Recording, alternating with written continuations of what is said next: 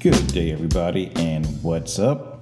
Welcome to the podcast for Selfless Sex and She Comes First. My name is Dr. Nick. Today is January 31st, 2021, the last damn day in January already. Time waits for no one. It passes you by, as an old jam goes. And once again, believe this is true, I have to thank you guys once again. Thank everyone for listening and sharing and all that good stuff. I had my biggest month ever for this podcast for the month of January 2021. Just incredible. I really thought that, after 6 months away or whatever, I would have to start from scratch, but I kind of hit the ground running, so to speak. So thank you guys for sharing and giving us the thumbs up and the likes, because it moves it higher up in the algorithm listing, I guess. So therefore, more people can see it, and therefore more people are exposed to it. So hopefully they like it, and then they will share it, and it kind of snowballs. So it's just incredible. So thank you all so much for that. And also, I have some big news. As you may have noticed by the title of this podcast, I'm starting a new section within the Selfless Sex podcast called Just Talking About Sex. And what it's going to be is a loose interview style of podcast where I sit around and I ask people various questions, or I interview them, or we have a serious discussion about various sexual health issues, topics, and concerns. It's not all going to be negative. It's not all going to be positive. Hopefully, I can find like a decent mix that will make people think about themselves and their own sexual history and their own sexual health. And with my very first interview for Just Talking About Sex, I met up with Tori and Carrie. And they are two personal friends of mine. And we ended up talking for about 30 to 35 minutes. So just from that first conversation with them, I have at least 2 more podcasts coming off of that one conversation. Keep your eye out for those in the very near future. And number 3 rather, I have to apologize because we actually did this interview in a restaurant, so there is some background noise that there's nothing I can really do anything about. The staff is moving around, moving furniture, moving chairs, and their little gaming systems are making noise, and they're washing glasses and making drinks and things like that. So some things are just out of my control, but still, I think the audio is okay. And speaking of audio, point 4, I guess this is, or number 4, I hope you enjoy the new music that goes with Just Talking About Sex. And to get this started, the very first question went to Tori, so here we go.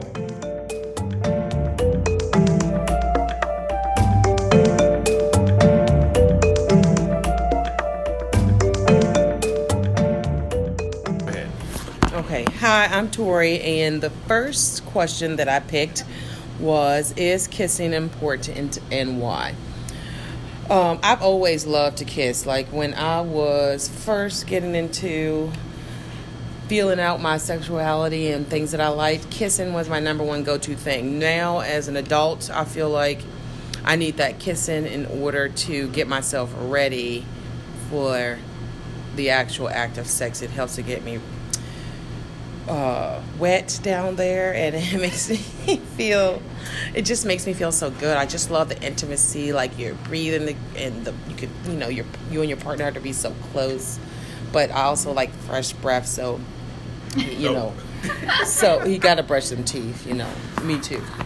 I would definitely agree that kissing is super important, especially, when you are intimately engaged with your partner. Like, I am perfectly okay just making out with my partner. Like, we don't have to have sex because, like, there's just, like, that intimate connection. If I'm letting you in my space, if you can get that close enough to kiss me, that means I must really trust and like you and have certain feelings about you, because I just don't let anybody close enough to me to just be able to kiss me like that. And so not only that, but the nerve endings, and it's just, it is very intimate. Like, it can be very sexy and seductive, or it can be, hey, it's very, I missed you, I'm happy to see you, or, you know. So that brings me to a follow-up question. Is there a certain type of kiss or kissing that you prefer?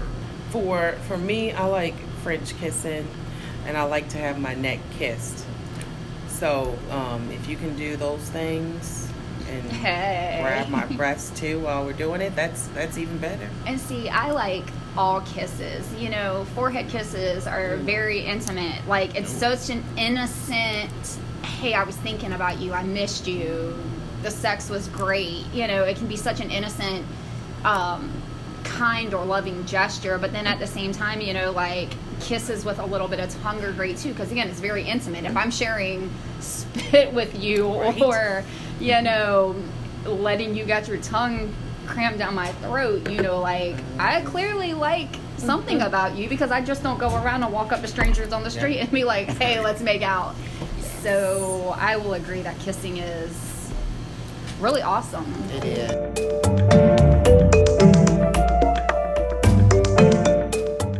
And my final follow-up question is this. You mentioned kissing on your neck. So are there other places that you like to be kissed? Definitely. I like my breast to be kissed. I like my vagina to be kissed. And we'll come back to that in a moment. Okay, yes. But mainly just the neck, and I like pecks, like you talk about forehead kisses. I like pecks, and I like to give kisses on the cheek, like especially. I do too. I'm a kisser. I think I might start the forehead one. I think that looks. I can see it, and it makes me feel like it's precious. I'm somebody who, like, I do tend to catch myself wanting to kiss and then not, you know, or like laying in bed, like, you know, if I'm the big spoon, which is rare, but if, like, I tend to be I don't know, I think it's comforting without being super, super invasive, because again, if you're in bed with that person, or you're already engaged in those acts, hopefully it's been consensual, and like there's that intimacy. So, you know, but I think, like, for me, I like to be kissed everywhere but my stomach. Yeah. There's just something, like, actually having C-sections, I don't have any feeling between my belly button and my C-section scar. And so, like, quite literally, no, I can grab and pinch with my nails and I can't feel anything. So I'm very self-conscious about that. But, like, the backs of my, not even just my neck, you know, those traditional erogenous zones, I like my shoulders. Again, it's very intimate. If you kiss me on my shoulder after we got done having sex, that's, like, really comforting. Like, I don't know. Or, like, you know, your thighs, your lower back, your sides, you know, ankles. Like, people want to be like, ew, feet. Bitch, I don't want you to suck my toes, but, like, there is something really, please don't. Like, I don't like that. There can just be something really sexy about, you know, your ankles being kissed. Other parts of the body, you know, like, we just have to get off this whole, like, it doesn't just have to be your neck, your lips. Yeah, so your lips, that's true. You know, it doesn't just have to be your vagina. So, like, your whole body from head to toe. Yes, and I think that, you know, that it's conversation. You know, now that I'm thinking about it, I've never really told my partner, like, which I never really had to, but, like, I don't know. I think it's definitely conversations that if you're with somebody that intimately, like, you got to be okay having. Yeah. I like it when you this, but hey, I really don't like it when you do that.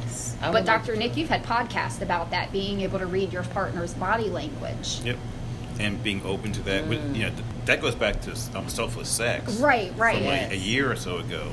I was talking about using your senses in your body, and also that includes talking, your mouth, and listening and doing and feeling. And I think actually, I do think, like, the person I'm thinking of, I definitely, like, they were kissing me on my, like, side right here, and I definitely, like, I know I tensed up because I felt it, because not so much because I couldn't feel him, but because it made me feel really self-conscious.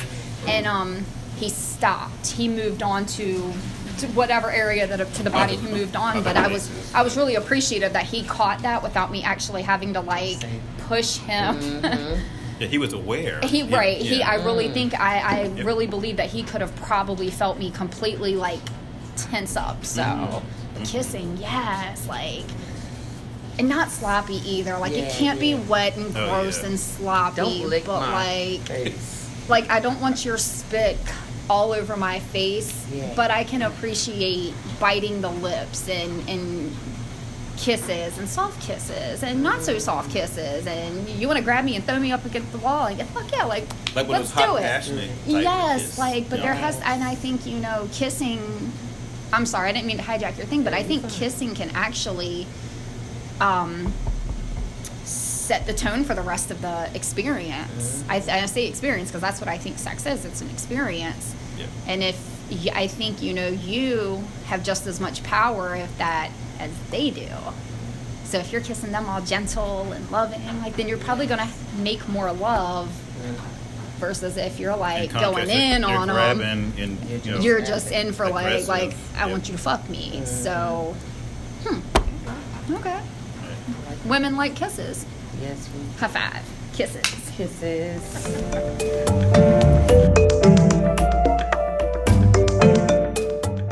And there you have it. There is a very first episode of Just Talking About Sex with my special guests, Tori and Carrie.